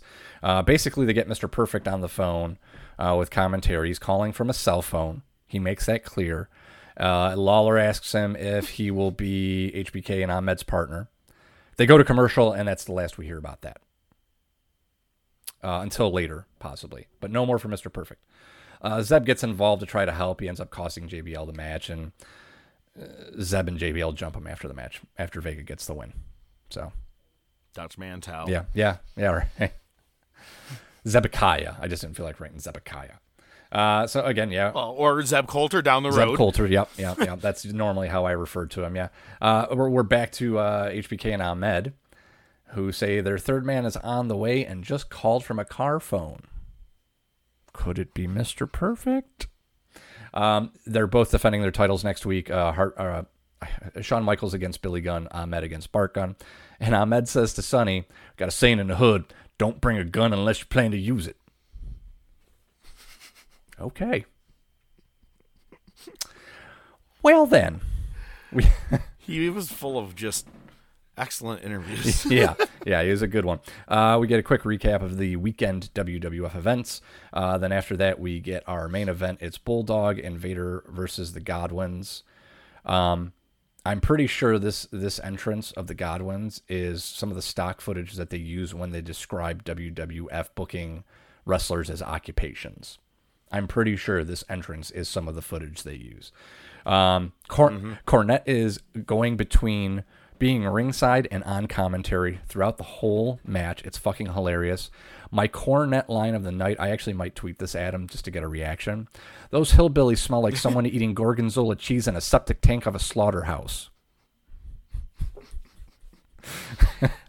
See, the shit that got him in trouble in NWA it's works here in this time. You know what I mean? Like, it's 96, this shit was perfect. I loved it. Yep. So Cornette and Lawler are reveling in the fact that Warrior is gone, and I love it because McMahon says, I bet we're going to see Warrior back in the ring real soon. Lols. Lols. This match was way more competitive than it should have been. Henry Godwin kicked out of a Vader bomb. Why? Yeah, I was kind of shocked by that. I thought it was over from right as soon as the Vader bomb, and then he kicked out. I go, were they about to make him like push to the moon? I'm like, all of a sudden, Hogman is making a pretty big fight against Vader. Like, this is the guy that just, came to the ring with a fucking goat 2 weeks ago. Yep. This week too, they had the goat with him again, and that's not the only spot too. Man, Vader goes for a corner splash, and Henry catches him and slams him. What the fuck? What the fuck? This should have been a squash match. It was a flat finish. It ended in kind of a smudge where Bulldog... Wait, look, it should have been a pay-per-view match. Right, no shit, right, the way they booked it, yeah. No, for real, it should have they're been. going to make them look that good, yeah. Shit. Absolutely. No, you're absolutely right, yeah. So, yeah, it was just a flat finish. Bulldog and Vader end up getting a win. So now we... back again now. Now the third man's in the parking lot, and he's the perfect partner for the situation. 4 weeks of teasing something to one episode... We'll get there. One of the best superstar line teases possibly ever. Speculation on the alleged love triangle between Goldust, Marlena, and Sable. And where does Mankind fit in? I have no fucking clue. How does he fit in? I heard that. I go, what the fuck? I'm like, he's filming. Nice. That's a good one. It was weird. I'm like, who the fuck called him? Was like, some horny kid was like, well, what is going on between all of them? Because Marlena and Sable are both pretty fucking hot. Yeah, well, the squealing that Mankind did, maybe that would fit in somehow. I don't know. Goldust is recording. Right there you go. It would. So we get Cornette in the locker room. We're kind of going back and forth between Cornette and Shawn Michaels and Ahmed Johnson about, who the third man's going to be. Cornette basically says there's nobody left. Everybody's booked. I've checked. Everybody's tied up with other engagements, so they can't get anybody else. Says he's happy that Warrior's out of the picture, which we know is a shoot and a work. So, yeah. It's fucking Psycho Sid. Fucking Psycho Sid. The most rushed reveal ever. Yeah. Maybe you shouldn't have let Vader and Hog go so long because we're running out of time. Who's it going to be? Well, Vin Man. And all of a sudden you just see Sid and they go, oh my God. He says one thing, bam, off the air. I'm like, thanks for letting that blossom. Mm-hmm. We had to wait an entire episode to find that out, and it wasn't even Mr. Perfect. Again, we've been talking about this whole goddamn thing with him. Looks like they should be fighting at SummerSlam, I think. Shit, at this rate, Vader, instead of him fighting Michaels, maybe it'll be Hog. The Hog man first. Shawn Michaels. No, I got it. No, but Psycho Sid. I was not excited about Psycho Sid when he came in 91. I wasn't excited about him when he was there in 95. And I sure the hell was not excited about him when he came back again in 96. What bothers me, he's gonna be around for a bit. Yeah. I hate Sid. Is this before or after the infamous, terrifying leg injury? This is before, isn't it? Oh, the leg injury is WCW. That's like is it? In 2000 against like Scott Hall. Oh yeah, positive. He was already done with WWE at that point. When he broke his leg, it was like Scott Hall and maybe DDP in the match or Booker T, something like that. But now because one of my favorite things is when he went over to WCW, it was like horrible. That's the one where he says to Hall and Nash, and I have half the brain that you do. And Hall just can't fucking contain himself. He's like, yo, he just fucking did it. Oh my God.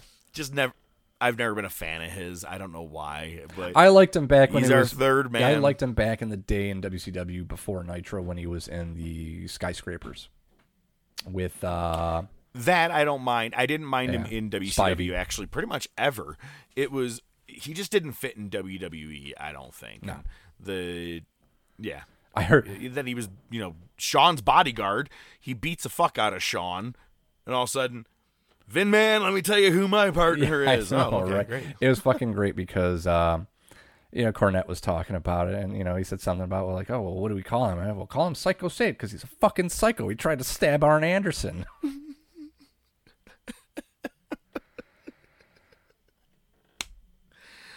There is that. Maybe that's why I don't like him. He tried to fucking stab Double A. Yeah. AA. That is the end of this week's Monday Night Wars, and that's the end of this episode. It's in the books, and next week, we already pivoted. We're going to do our top topic. We're going to change up what our plan was going to be. Now we're going to do the top 50 tag teams of all time. And, of course, number one will probably end up being the New Day, because it's just natural. My name is the Professor. I bid you a farewell. Goodbye, ODM. Toodaloo. Au revoir. Auf Wiedersehen. Ciao. Ding dong day. Ding dong day. Thank you guys so much for listening to the Top Wrestling Podcast. I'm the Professor. Have a great week. We'll see you back next Wednesday. ODM, of course, leaving us with our movie quote of the week. And this week, I'm having him do it in the form of Seth Rollins. What the fuck? Okay. All right. I just told my boss the good news and I'm in deep shit. The Top of Wrestling!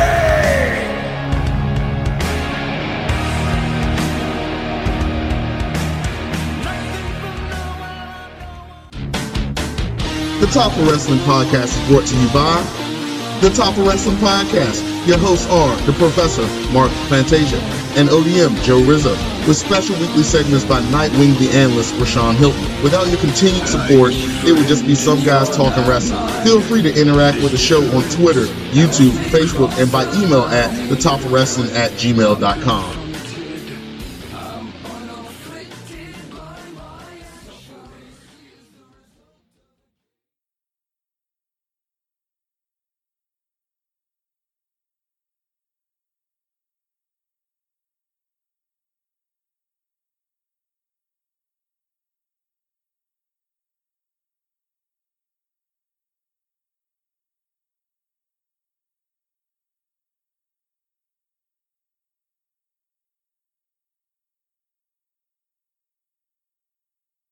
Yeah, don't spoil it. Oh God, I gotta think of a No, line I now. won't, but it's going to be funny because it's not one you would technically do. Oh boy. Or if you do it, you gotta We'll get there. nail it. Well, I'll always gotta nail it, man. That's the thing. Let me find a line. It's not the size that counts. It's how you use it. No. A chastity belt? That's going to chafe my willy. He's going to deflower her in the towel. Ew. I know it. Ugh.